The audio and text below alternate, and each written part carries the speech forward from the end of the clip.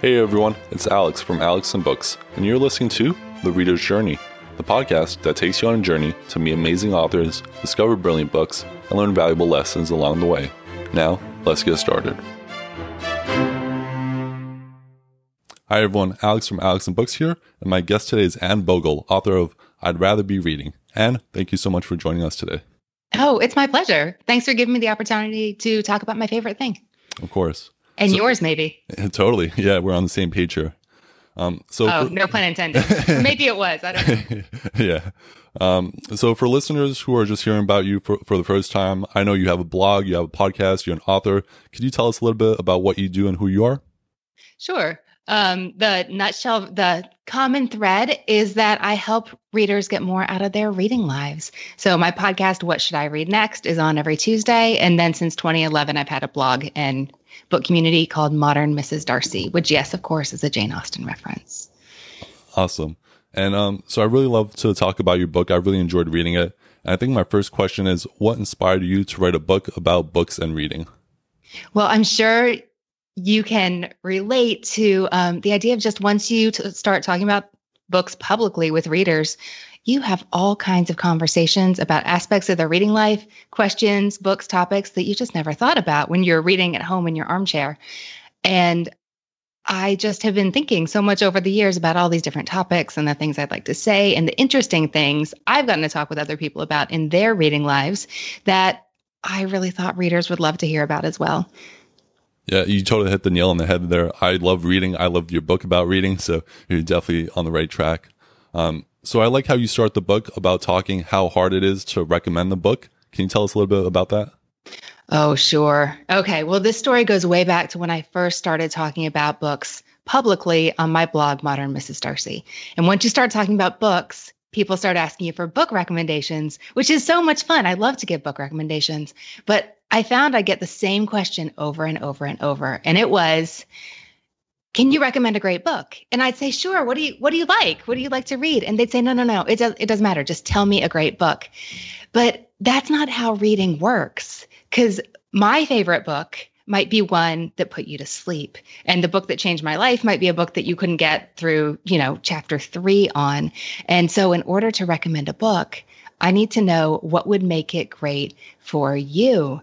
And it was really interesting to me how many readers just had never thought about it like that. They thought if a book is good, then everybody's going to love it. But it really got me thinking about not just how personal a good reading experience can be, but the difference between a book that is objectively well written and a book that is subjectively just completely perfect for you and maybe not for anybody else. Yeah, totally. As a book reviewer, I get that question a lot too. And people just say, hey, can you recommend me your favorite books? And I tell them hey, these are my favorite books, but they might not be your favorite books. So just giving that, warning out there, everyone's different. Everyone likes different things. So yeah, you try to point them towards the right direction, but it might not be for everyone. I think you talk a little bit about the book police. And can you kind of explain that concept to listeners who are just hearing about that? I think so many readers feel like they're doing it wrong. They're lacking, that there is some objective standard out there or some brigade of English teachers that is going to come and take away their reading license if they don't do it right. And I hope you can hear that heavy air quotes around right. They think that if people found out that they actually never finished those classics you were supposed to read in high school, that they turned in the book reports and maybe got A- on them without reading the books, that they'll get their library card taken away. There's so much, now, of course, this isn't everybody, but there's so much angst and shame that readers experience when it comes to things that they feel like they should have already read, or that they should appreciate and they just don't get it, or that, it can go the other way too. They can really, really love a book that they believe is probably actually bad, but it makes them really happy. But they don't really want to admit that to everyone. And I just want to say, there are no book police, like you said, Alex. It is okay. Nobody's going to come take your reading card away. Yeah, totally. And that's one thing I struggled with until I read your book, actually, because I consider myself a reader, but I haven't read, War and Peace or Moby Dick or all these famous classic books. But, I'm still a reader, and, a lot of people out there, like, you don't have to read certain books to consider yourself a reader. So I think that's a very important point. Yeah. I haven't read either of those too, but I have to tell you, like, my blog is named Modern Mrs. Darcy, and it is a Jane Austen reference. And if people get the reference, and most people do, or they get it like with just one beat, like Elizabeth Bennet, Mr. Darcy in the white shirt, and they go, oh, okay. When they find out that's what it is, so often they'll drop their voice and be like, hey, I have to tell you something. I haven't read any of those books. I'm like, no, it is okay. Now, if you want to read those books, then I'm not going to talk you out of it. But if you read them and they just weren't for you, or you haven't gotten around to it yet and you really don't care, like, we can still be friends. You can still be a real reader. It is okay. I love that advice. So good. So you also talk about how sometimes you find the right book at the right time, like how you found Never Split the Difference. Can you tell us that story? Oh, sure. So it is true. I mean, I like to believe in bookish serendipity, that sometimes through whatever means your library hold comes in, you stumble upon it at a bookstore, you find the book on your bookshelf that you've had for 7 years that you forgot existed. It ends up being the book that you need in your life right then. And it could be because it addresses a specific problem, like Never Split the Difference, or it could be that, you've had a really bad week and you need something that is going to make you laugh, or you're having family issues and you just really need to read a redemption story about somebody else's awful family coming through a hard time. So in Never Split the Difference, my husband and I were getting ready to put our house on the market. We were talking with a realtor about what to do. And I think 3 days before, I'd finished this book called Never Split the Difference. Can't remember the author off the top of my head, but it was written by somebody who used to be a hostage negotiator. And this book is a little bit about his field experience, but he takes that field experience and he transfers it to ideas like having a discussion with a teenager in your life, or negotiating something like buying a car or selling a house. So you can see how that was appropriate. And his advice was like, if you want to sell your house for $50, don't like set the price at, wait, how does that analogy go? No, real estate isn't my thing. Here's what he's saying. He's saying much of what you probably believe about negotiating is wrong. So this is what you should try instead. So I told our realtor, Sandy, what do you think about us doing it that way? And it's possible that it didn't matter at all that I'd read the book, that it was just a really good market and we had very lucky timing. But I'd like to think that I read the right book at the right time. And that's why we sold our house on the first day for more than the asking price. Yeah, that's wonderful when you could read a book and it just happens to like help you in that moment in life, and just it makes the book so much more impactful. And that is great when that happens. Another benefit you talk about reading is how when you read books, you're actually living multiple lives. Can you share more about that? Yes. Well, there's these famous quotes about how a reader lives 1,000 lives. The one who doesn't read only lives one. But something that I love about reading is the ability to, I'm going to say literally, that's not how it works, except in science fiction. But it's the idea that you get to experience what it might be like to live a different kind of life for 300 pages at a time. Or if you're reading like A Suitable Boy, you get to do it for 1,200 pages at a time. But there's nothing like reading to quickly and effectively transport you into another world, another experience, another culture, another point of view. And for those who like to travel and like to learn new things and gain new viewpoints, there's nothing better, especially right now when we're all stuck at home. Totally. I think books kind of like the original virtual reality. Like you get to explore different worlds, go different places, and you never have to leave your house. And it's super affordable to do it too. Exactly. And some people like to go to different centuries, and some people like to go around the world, and some people just like to see what it might be like to live in somebody else's house or family or culture. And yeah, I'll take it all. Yeah, there's so much you could do with books. And you also talk about how growing up you lived next to a library, and that had like a huge positive impact on you and also like your kids. Can you share more about that? Yeah. Because it was cheap. But the first house I lived in my adult life just happened to be next door to a really great public library. I thought it would be convenient when we moved in. I didn't realize how it was going to be pretty much everything I loved about that.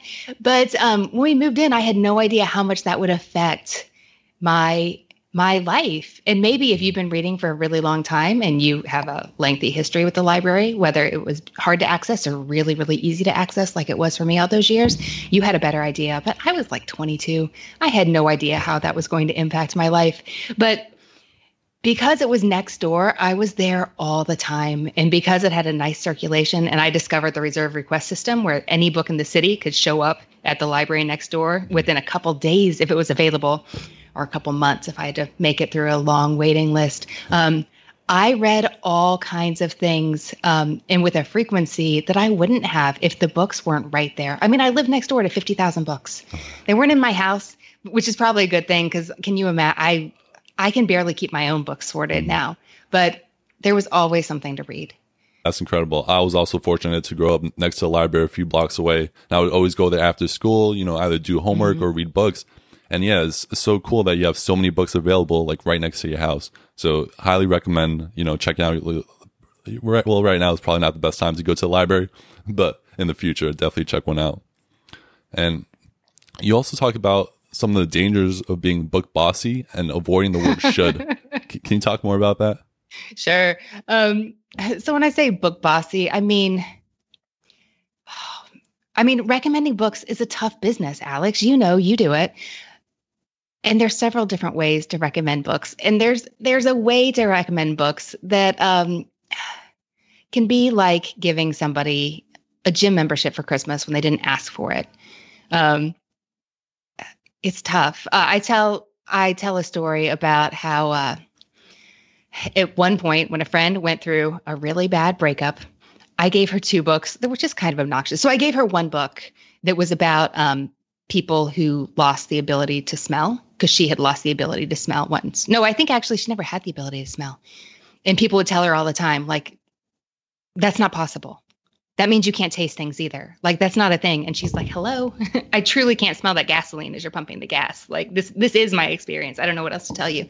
So I sent her a book about that. But I also sent her a really obnoxious book about like how to pull your life back together after, that she did not ask for. So what I did was I gave her what I thought she needed in a way that was really, really obnoxious, just really obnoxious. And when you're recommending books to people and you recommend something that you think they need, but they either don't want, don't care, or don't think they need, then, just don't be like that. Don't be like that. But there's another way that we can do this. We can assume that when we love a book, that's because it's amazing. We think it's a great book, not just great for us, but great for everybody. And we go around telling people like, oh my gosh, this is amazing. You have to read this indiscriminately. We thought it was great. And we just don't understand how other people read for different reasons and they enjoy different things and they have different priorities and personal histories. And when we appreciate what makes our reading experience unique, I think it makes us less of a hazard to other readers. I think that's some great advice. I always say, like, instead of you should read this book, I would say, hey, I think you like this book. And I also notice that if someone comes to me asking for a book recommendation and I recommend them something, there's about like a 50-75% chance they'll read it. But if I just go to them and say, hey, you should read this book, they almost never read it because it's kind of like forced upon them instead of them asking for it. Yes, that's my experience as well. And, I love to read and I love hearing what my friends are reading, but I really noticed when I was clearing out my bookshelves a couple of years ago that I had this huge pile of books that belonged to other people that I needed to give back to them because I was clearing out. And I realized that the books that I had from other people that they had loaned me that I haven't read were all books that they just dropped off. Like, oh, hey, I read this and I loved it. And I'm glad that they thought of me and they knew I like to read and thought that I may enjoy this book because it's a book and I like books. But I did notice that. And I like to think that I know better and I might not pick up a book just because I don't feel like it right now. But I'm human and I'm a reader and I do that too. But yeah, that's totally my experience as well. And so I like to talk about the rite of passage all readers go through. And I just want to read this quote from your book because I think it'll help set the tone. Mm-hmm. We don't enter adulthood as fully formed adults, nor do we enter adulthood as fully formed readers. When I graduated, I still had a lot of growing up to do, but nobody told me I had to grow up as a reader too. Can you tell us more about the rite of passage as readers go through? Yeah, I think many people who love books do this so naturally, they don't even realize they've done it. And other adults are very conscious of the fact that they don't have the skill set to curate a reading life that really brings them joy. But for everyone who has a vibrant reading life, that it's not a coincidence. It's because they possess a skill. It's actually a whole catalog of skills that they built up over time, either intentionally or just with practice. They didn't even realize they were doing it, but they are in the habit of reading. They know how to choose books they enjoy. They know how to navigate the library. They know how to solicit recs. They have the attention span that hasn't been killed by Instagram to settle down and read something for 10 minutes straight without scrolling. These are all skills that you're not just born with. You have to cultivate over time. And the reason that I talk about that as a rite of passage is because once you leave school, nobody's going to make you read anymore. Maybe you'll have a book assigned for work.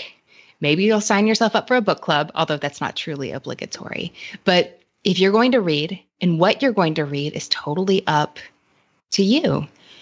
And a lot of people fall off and don't read for a little bit during that transition. Either they weren't prepared for it or they don't think they care anymore and they just see what life is like without reading. Totally. Yeah. I noticed like school teaches people how to read, but not how to be readers. Like in school, you're always assigned books and you're told kind of what books to read. But once you graduate, it's kind of like up to you to decide what to read and to, read on your own time and like read on based on the books you enjoy, not like someone else is picking them. That is such a good way to put it. I really like that. Thank you. And so you also mentioned some of the benefits of rereading a book. Can you share those with us? Well, I'm a big rereader. I love to reread a book. And I know that not everyone agrees. So the people who don't like to reread say, I've got thousands of books on my to be read list. I'm never going to get through them all. Why would I waste my reading time reading something I've already read? But I love to reread. I think part of it is that I am a writer and I love the behind the scenes look at anything. I think that's fascinating, whether it's why your sidewalk goes where it does or how they put your food together back in the kitchen in your favorite restaurant. I love to know the behind the scenes. But rereading a book, if you read it back or in a short time frame, you get to see how the author put it together. The first time you're reading to find out what happened, you see what the plot is and where the characters end up. But the second time, knowing the story, you're more conscious of how the author told it. And with the long view, you see those first events differently than you did. Like one of my favorite books, Crossing to Safety, goes in a circle. It begins when the characters are 70. And then you go back to when they're young, when they're in their maybe 20s. So it ends with somebody's about to die. You don't know who they are. You don't care. You don't know like what it matters or how they got here. But on your reread, you see everything completely differently because you know them and you know their history right from the beginning. But the other reason I like to reread is because if you pick up a book when you're 20 and then you don't pick it up again until you're 30, it's a different experience. And it really tells you as much about yourself as it does about the book you're reading. You may love it more than you did all those years ago. You may have a deeper understanding. Or you may think like, wow, I've matured a lot and I didn't have that great taste sometimes when I was 20. That happens too. But either way, it's always interesting.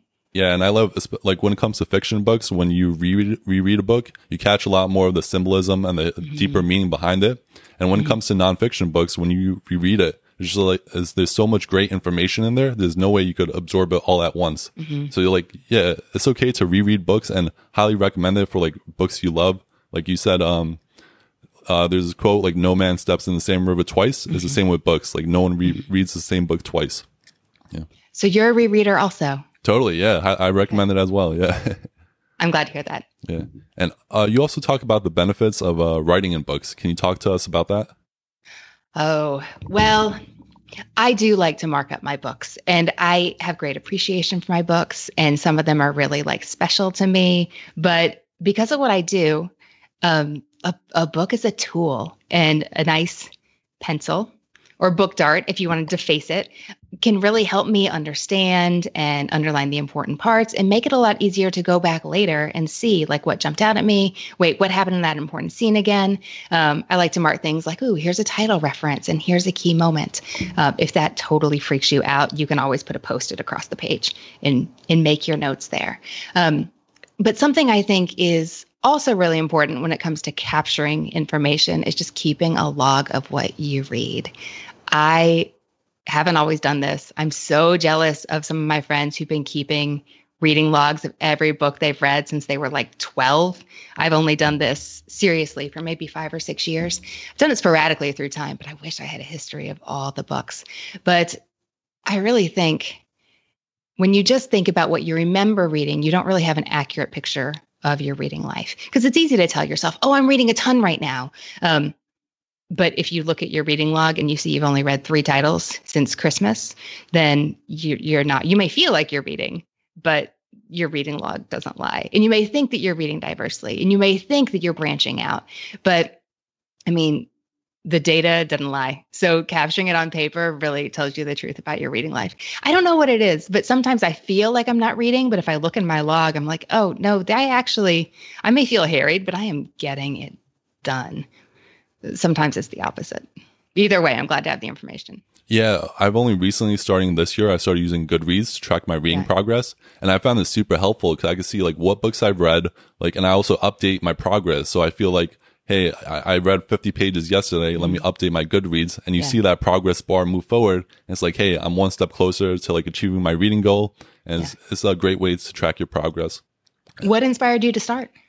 I follow a couple other, book Instagrammers, and they were sharing their stats on Goodreads and how you could track like your reading, how many books you read. And you could also set like a reading challenge. So for this year, I set my challenge for 60 books because I wanted to be ambitious. And I just read 33 books so far. So I'm on track. On pace. Yeah. Yeah. And going back to what you said about highlighting and writing books, that's something I do as well. Because I found that when I go back to a book, when I first started reading and I didn't do any of that, like I'll open up the book and I barely remember like what I read in it. But if I like highlight it and I wrote in it, I could kind of like review my notes. And I just feel like it's a lot more engaging and it helps you remember. And it's harder to fall asleep when you're, when you're writing in a book. I agree. I really think I read differently with a pencil in my hand. My brain's like, we got to be ready. Totally. Be ready to act. Yeah. Yes. I tell people it's like active activity, not a passive one. It's not like TV. It's like you're involved in the process of reading. Yes. And I know that even though your brain is working hard to assemble the movie, that the book is in your mind, it is a lot less like Netflix. So it's not the same as Netflix is what I'm saying, but it's even less like Netflix when you're taking notes. And I just want to say nothing disparaging about Netflix. Like Netflix is delivering me The West Wing right now, and it's making me really happy. There are great stories on Netflix too. But if you're going to take the time to read a book, then you want it to stick with you. And it's such a simple way to help make that story or that information a little bit stickier. Totally. Yeah. And what you said, yeah, you could be a reader and love Netflix too. I'm on the same page there too. Yeah. So I like to talk about how you mentioned how reading isn't just like the solitary activity everyone thinks it is. Like you don't have to just sit at home in a corner just reading all day. It could also be a social activity. Yeah. Could you share a little bit more about that? Yeah. Although we had a real rainy day here where I am a couple days ago, and it was definitely the kind of day that you just want to like curl up and get a cup of something and just not move and read your book. I had work to do, but it was the kind of day that would have been nice to do.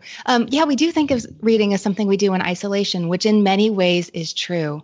But so many readers love nothing more than connect with other readers about the books they read and love, or the books they want to love, or actually, you know what, readers really love connecting about the books that they didn't like. If you want to have a really great conversation, tell somebody about a book that you really didn't like and didn't work for you, and they'll be like leaning in to listen close and hear everything you have to say about that. But what I love about reading is not just that it's a wonderful pastime or my favorite kind of entertainment, or that it feels, worthwhile for life and not just like something that's here and gone. But books are a shortcut to get to the heart of what really matters. And there's no such thing at, wow, I just want to pull out all the superlatives when I talk about the reading life. When you get together with another reader, even one you haven't met before, if you can connect over a book, you're not just making small talk to pass the time. It's so easy to talk about things that really matter to humans, because that's what books do. They let you connect over the things that matter most to all of us in a really engaging, entertaining, and not socially awkward way. I mean, you would never walk up to somebody and be like, so tell me about your biggest struggles and the things that keep you awake at night and the things you fear. And how do you feel about redemption and hope and tragedy? But I don't know. What did you finish reading last week? You can probably find half of those themes in that book and talk about it in a way that's enjoyable and not awkward. Yeah, totally. Yeah, asking someone about like what books have you enjoyed is a better icebreaker than like what struggles are you facing right now. Or yeah. Tell me about the worst moment of your week. Yeah, that's not a great way to connect at a party. Right. But speaking of worst moments, you mentioned in the book how some books have made you cry, but that's actually like a good thing when you find a book that impactful. Can you share more about that? Well, I guess that depends on how you feel. And people fall in different camps on this. So, I remember my 5th grade teacher taking our whole class to the point of tears or like gut-wrenching sobs when she read the end of, I can't remember. It's the book about the coon dogs, Where the Red Fern Grows. Okay. Which has an amazing backstory. Like that author, it's worked on that book for 30-something years and he wasn't going to publish it, but his wife said, no, maybe you should just try. I had no idea. I found that out as an adult, probably many years after I heard it in the classroom. But so maybe 2/3 of the class was like, I didn't know a book could transport me to the place, that kind of place. And the other third were just like, I hate you, 5th grade teacher. How dare you? So that depends on how you feel. Some authors are really, I personally really dislike feeling that an author has emotionally manipulated me to feel an emotion. But an author who can deliver a story that makes me cry because they earned that kind of response, I really admire that. That's hard to do. Yeah, I feel like some of the best books I read are the ones where after you finish them, it's kind of you feel like you lost a friend, like you wish you could go back in time and read it again. Mm-hmm. Yeah, those are some of the best books you'll ever read. Yes, such a good sign. So I know we started our conversation talking about how hard it is to give book recommendations, but I'd love to ask you, just from like your personal experience, what are 2 books that had a huge impact on your life and how did they change you? Oh, 2 books that had a huge impact on my life.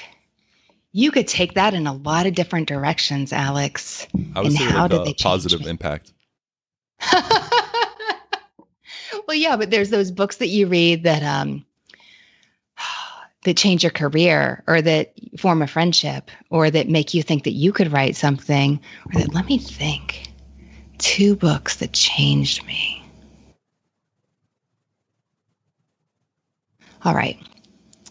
Let's say we just had our 4th anniversary of the first meeting of the Modern Mrs. Darcy Book Club. So this is top of mind, even though I haven't read it for 4 years. But we read The 1 in a Million Boy by Monica Wood, which is a wonderful book if you like tales of unlikely friendships, if you like the idea of a 104-year-old woman and a flailing 30-something, both going through their own episodes of grief, coming together in an unlikely way for a common cause.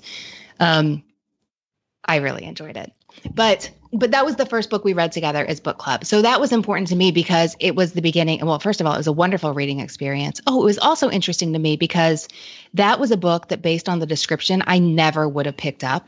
I don't want to read a book about tragedy. I don't want to read, because it begins, this is not a spoiler, it begins with a young child dying unexpectedly, which of course is tragic. I don't want to read about that.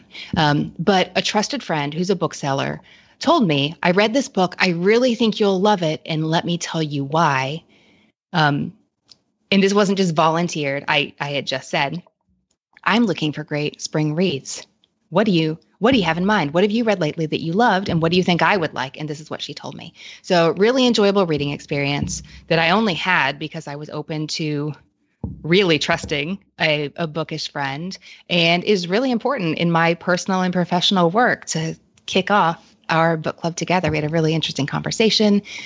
We corresponded with the author about how she put this book together and the origin story and what it meant.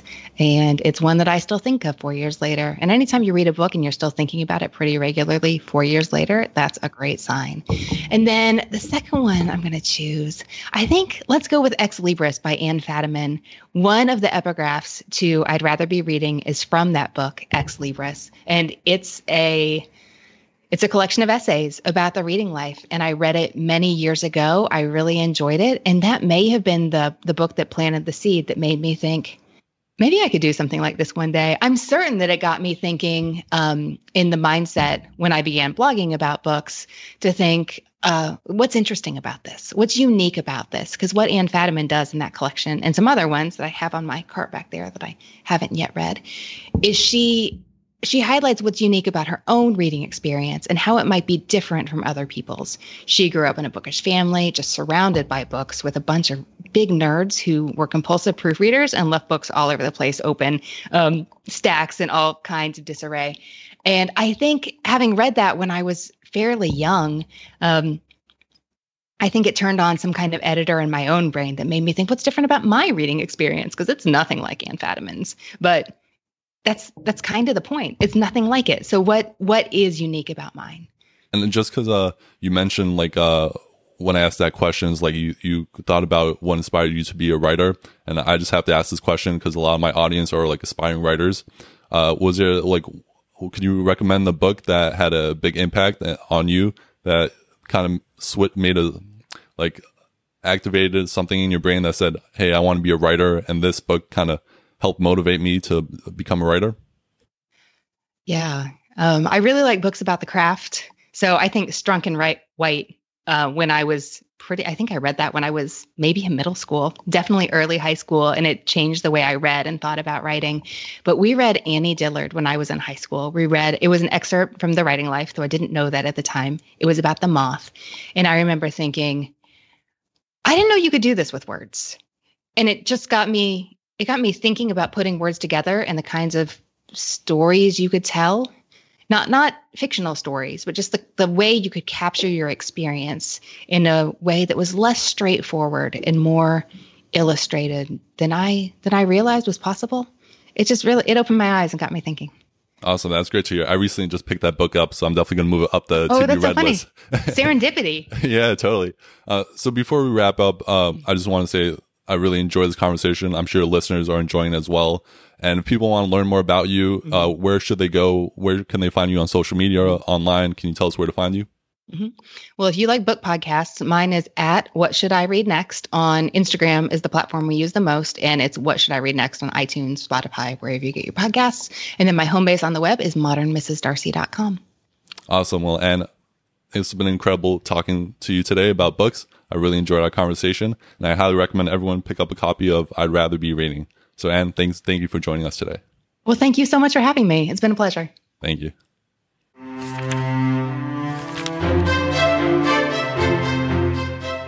Hey, everyone. I hope you enjoyed this episode of The Reader's Journey.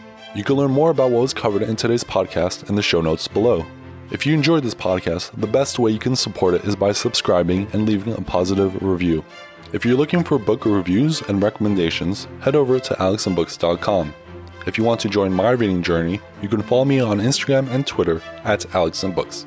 That's all for now. Thank you so much for listening, and I hope to see you soon. Read on, everyone.